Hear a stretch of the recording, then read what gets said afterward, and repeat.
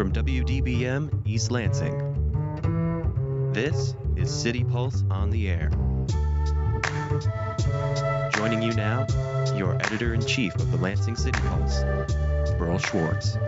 And this is Burl Schwartz talking. Later, we'll find out from former Mayor Virg Bernero why he chose to speak out in the case of an inmate's death in the Lansing City Jail. First, though, Election Day is just 2 days off. So as we have done weekly for several months now, let's bring in MSU political scientist Matt Grossman to talk about the 2020 presidential election. Matt, as we count down to Tuesday's general election, what do you think people should be looking for on Tuesday night as they begin the vigil to see who won?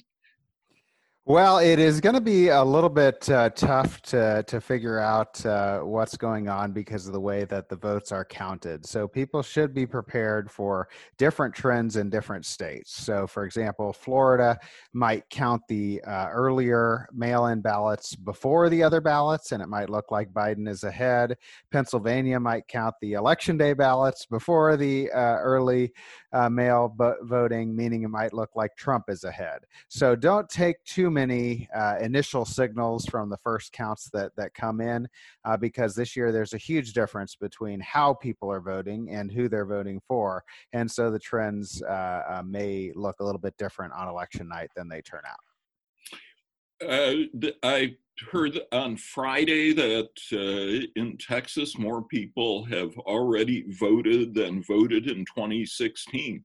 What does that mean? Who does that favor, do you think? Well, I don't know that it has a strong effect on the horse race. That is, Democrats are turning out as they say they are going to turn out early. We don't know yet whether Republicans will turn out on election day as they say that they plan to.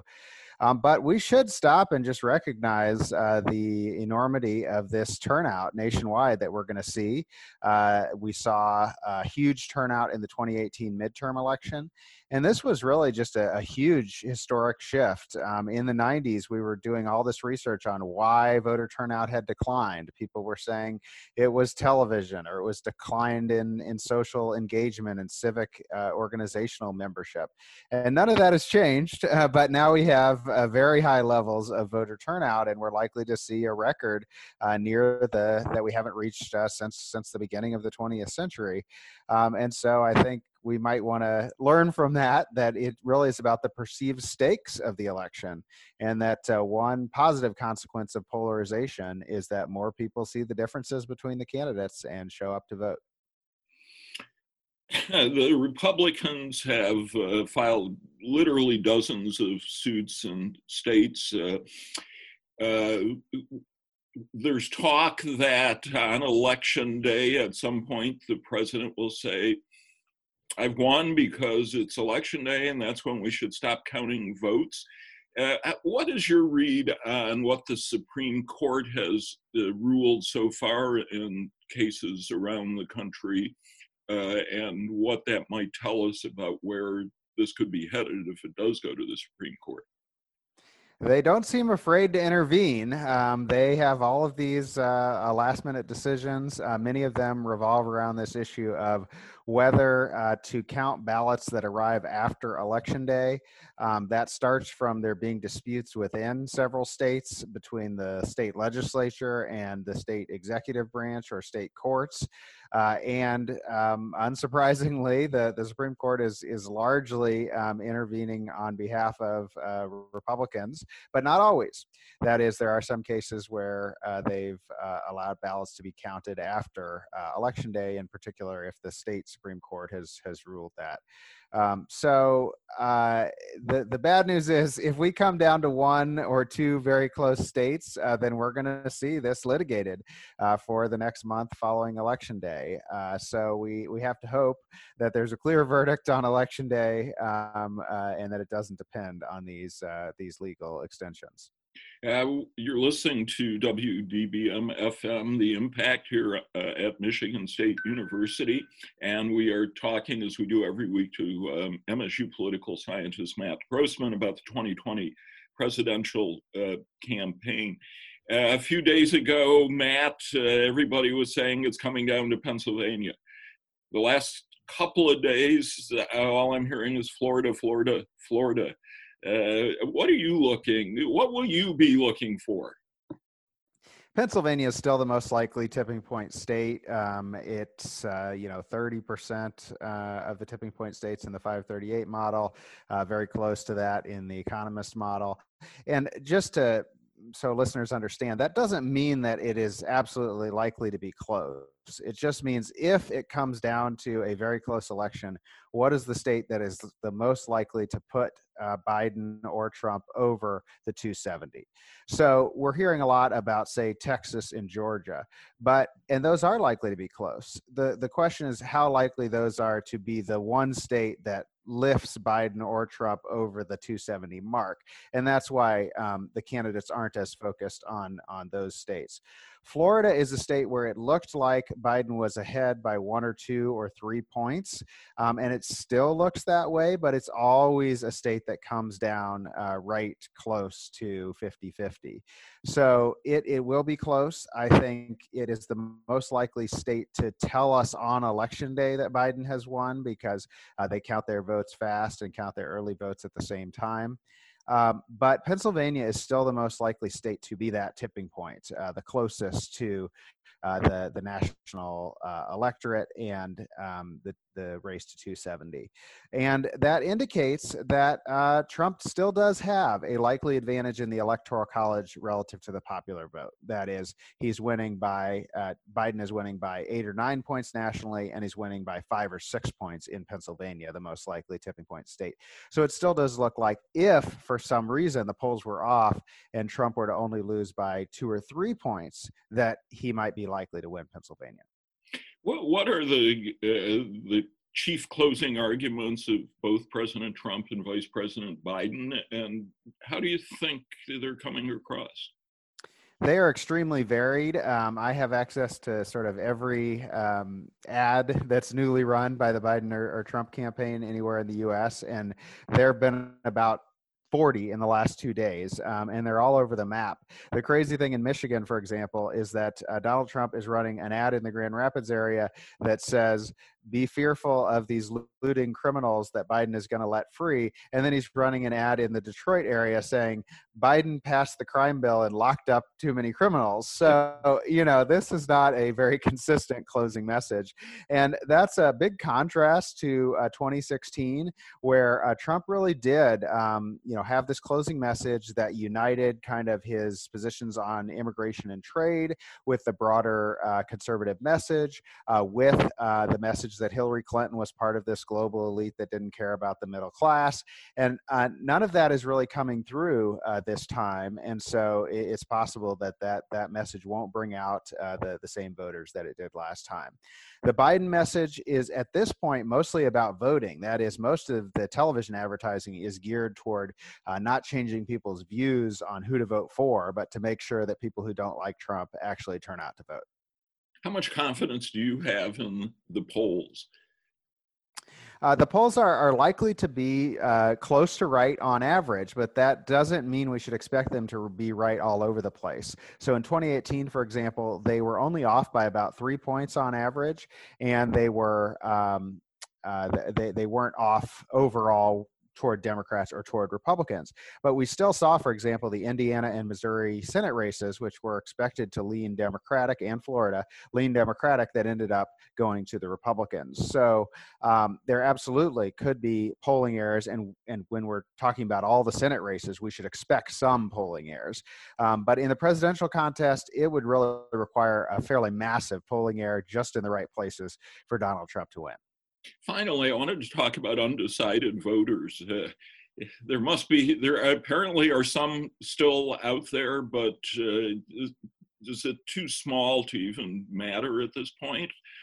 Or will they really affect the race? Or is this simply Trump supporters who aren't declaring themselves publicly that could put him over the top? There are a lot fewer undecided voters than there were last time. It's like 3 or 4%, and then there's still 3 or 4% of the voters who are saying they're going to support a third-party candidate or someone else. or not vote in the presidential race. Last time, many of those voters did actually follow through and vote for a third-party candidate or not vote in the presidential race. At this point, it looks more like these are either likely non-voters or easily predicted based on their other vote choices. So if somebody tells you that they're a Republican, they're voting Republican for Senate and the House, but they don't know who they're voting for president. If you put that person on Trump's side and the opposite person on Biden's side, it looks like they're more likely to split 50-50 rather than to move dramatically in one direction or the other. So I would expect, the polls to be pretty close. The other thing is that we're just seeing a whole lot more voters than 2016. So in addition to the undecided voters, there's the infrequent voters and whether those voters are going to turn out for the election at all. And that could be just as important as the undecideds between voting for Biden and Trump could be smaller than the undecideds in terms of whether to show up or not. And, we hear about a lot of ballots still being out that were requested, whether that means those people decided to vote in person or they're simply not going to vote. I guess we will find out on Tuesday. Well, we have a huge number of early ballots. It's now looking like we will have 100 million people nationally vote before the election, and only 55 to 60 million vote on election day. So that is a huge change from previous elections. These ballots do often come in at the last minute, so I don't think it's a sign. I don't think we're going slower than normal. For example, there are normally a lot of ballots out at this time, but people do have trouble getting their ballots in on time. And in particular, there's a common problem with young voters who say that they want to vote, intend to vote, and then don't get their ballots in. So we'll have to see if that happens. Sorry, if you're still holding a ballot, it's better to drop it off in person at this point rather than to rely on the mail. Clearly, yes, it's past time to rely on the mail. Matt Grossman, we will talk to you next week when we may know who is president, we may not, but we know we'll be here together. Thank you very much. Thank you. This is City Pulse on the air on 89 FM The Impact. I'm Burl Schwartz. Lansing Mayor Verge Bernero has been mostly quiet about the performance of the Shore administration that succeeded him in 2018 after Bernero stepped down following 12 years in the job. But he was loud and clear in breaking his silence last week over the death of an inmate, Anthony Hulan, in the Lansing City Jail in April. We spoke to Bernero on Friday. Your Honor, you have put out a statement suggesting that either the public was misled or there was a cover-up in this officer-involved death at the city jail. Would you elaborate your thoughts? Well, it's deeply troubling, Burl. I did not put that out lightly. I've been agonizing over this for a couple days. Since I saw in the press that this tragedy, and by the way, I should say, first of all, condolences to the Hulan family on their loss. This was a tragic loss of life in the Lansing jail of Anthony Hulan back in April. And when I saw it back then, of course, we felt terrible for the family. But it was presented as a medical emergency that took place in the jail, which does happen. It happened on my watch that there were medical emergencies, even that I think even where we had a fatality. But it was presented one way in April, and we're finding out now, only as a result of the lawsuit, that in fact this was an officer-involved fatality. That in fact, there was real problems. That there was a scuffle, there was a struggle in jail, which apparently contributed mightily to Mr. Hulan's death. And so, yes, I don't lightly use the term cover-up, but we were told one thing there for 6 months. The public, the community, and I guess the family has been told one story, and now we find out that that's not at all the case. And there's been no accountability and no transparency on the part of the administration. Well, let's drill down. if I may, let's drill down a little bit on that. I mean, you're going to need somebody else to drill down because I don't have the facts, but I'd be delighted to explain my concern. And I would think that you and all other citizens, and especially investigative reporter types, must be interested to know what the hell happened here. Well, let's look at what we do know, at least from Mayor Andy Schor's perspective. He told the State Journal that upon learning of Hulan's death, we put out a press release immediately. We had no information past what we sent on to the state police. You can't cover up something you don't know about. And well, how did he not know? Well, and so I want to ask you, do you they find put out that, a press release. Do you find that at all credible that the mayor would not know? Well, it's completely disingenuous. He says we rushed to put out a press release. Yes, you put out a press release that was misleading. That's exactly what I'm saying. You put out a press release with inaccurate information. And my point is, and therein lies the cover-up. You told us one thing, we now know the other. We now know that the death is a homicide. It was presented as a medical emergency resulting in death. It was presented in such a way that the average citizen is to believe that the police exercised a passive role. And in fact, the intervention on the police was presented that we tried to save his life. And maybe the city did try to save his life after they contributed to the death. And so the press release they put out is misleading. And I guess the mayor, he's acknowledging that he had something to do with that. I don't know. I mean, you're going to have to talk to him. But the point is, we were lied to in April. It is at least the crime of omission. They neglected to mention the struggle. They neglected to mention the officers that were restraining him. And then you have the report of the death. This is not the type of transparency and accountability that we are demanding in the year 2020 at a time when police agencies are under scrutiny. He is not helping the reputation of the Lansing Police Department by covering this up. The reality is bad things happen in policing. It is tough work, but you're not helping your cause one bit by trying to cover stuff up and hide them and delay. You've got to get the facts out and be transparent and hold people accountable. And I don't see where any of that has happened in the past since this incident. And I don't see anybody taking responsibility and holding accountable and offering transparency now. We know what we saw on the video. Do we know, though, that the mayor would have known what we have since seen on the video? Well, that gets to the question of, who knew what, when. What did the mayor know and when did he know it?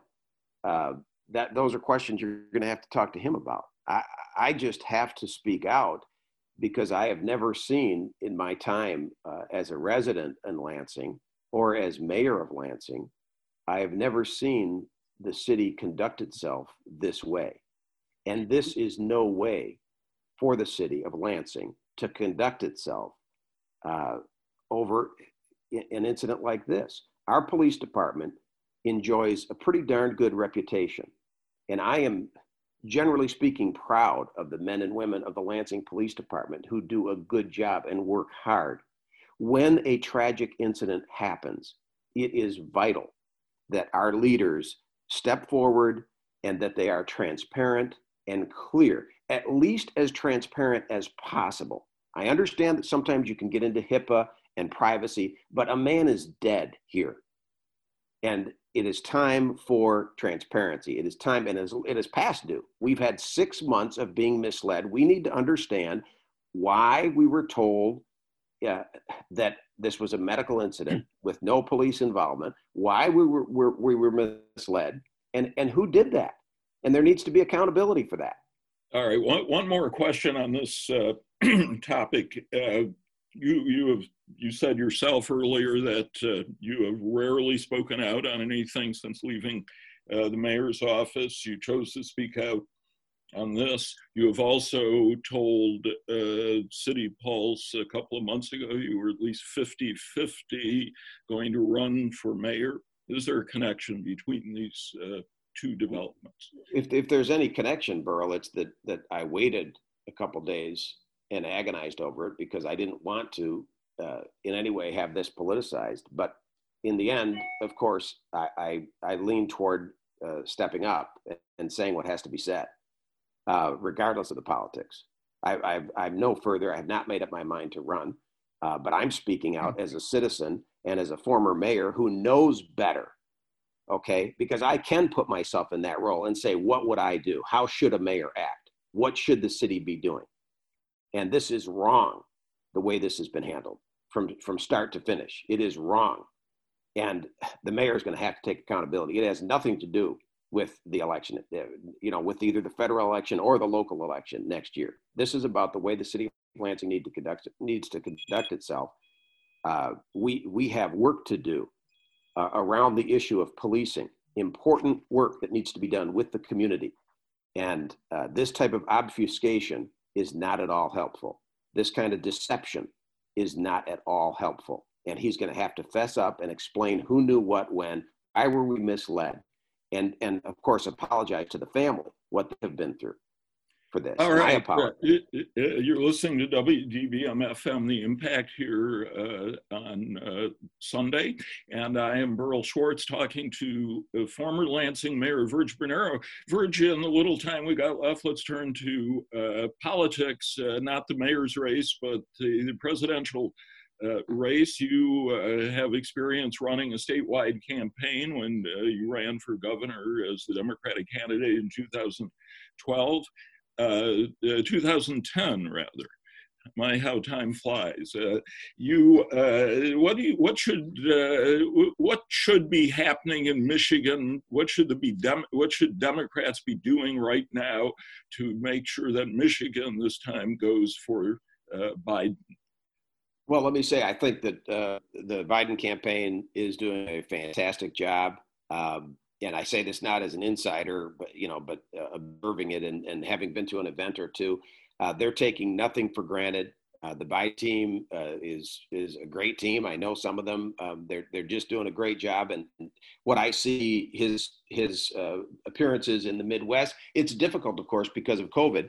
And we have our candidate, Joe Biden, is taking the COVID threat seriously, which is good that he is. So we can't do the type of rallies that we grew up doing. I went to one, and it's almost a surreal experience. It's hard to think of as a rally, but look, he's reaching out. He's getting his message out in the Midwest. In among blue collar voters. I think he's doing what needs to be done. There's nothing I would add. I think the Democrats this year, they're taking nothing for granted. Just doing a great job. He's got a great message. We've got a great team with Biden and Harris. The question is, will it be enough? I mean, when you look at the vote stealing that is taking place already between the voter suppression and now the ballot suppression and the help that Trump is getting from this activist Supreme Court, an activist federal judiciary, both federal courts and the Supreme Court, already weighing in the 11th hour to curtail ballot counting. It is scary indeed, Burl. It is like something you see in a fascist state. What they are doing in terms of suppressing the vote. He already suppressed the vote in a myriad of ways. We could talk for hours about that. And now ballot suppression, now actually trying to see to it that ballots will not be counted that come in. I mean, even regardless of the postmark. So look, we're going to have to win decisively. People need to vote early, in person, and hope that we pick off Florida or Texas. Because I am deeply concerned that he could actually steal one or two of these states, Wisconsin, Minnesota, Pennsylvania. I don't Michigan. I think Jocelyn Benson also has done a phenomenal job, our Secretary of State. I feel Michigan is in really good shape. We can't take anything for granted. Of course, vote. But anyway, that's what I think the state of it is. Normally, we would say we've got this. We would feel confident. But with Trump, you can't take anything for granted because literally he's trying to steal the ballot like you would see a tin pot dictator in another country. But you're saying in Michigan, you think Biden is going to do it. You're comfortable that the polls are accurate? I'm feeling very good about Michigan. I sense energy all over the state. I don't think there's this undercount. People talk about, the secret Trump voters. The Trump voters I know aren't very quiet. So I'm not sure how many. I mean, there may be 1%, okay, one, maybe two that are quietly going to vote Trump. There's no 7% of Trump voters hiding secret, quiet Trump voters. I don't believe it. I believe the polls, and I believe what I see and feel. And again, look at the campaign that's being run. I mean, Hillary only lost by a tiny bit in Michigan. And so when you look at the differences of the campaign that Biden has run, that Biden Harris have run, the outreach that they've conducted, I mean, it's night and day. So I just have to believe. I don't see where Trump has picked up any undecided voters. And basically what we've done is motivate the base. I see our base much more motivated. And I don't know where those extra Trump voters would come from. So I think Michigan, yes, I'm feeling very good about Michigan. I think the worry is Pennsylvania, Wisconsin, and maybe Minnesota because of the shenanigans that Trump is playing.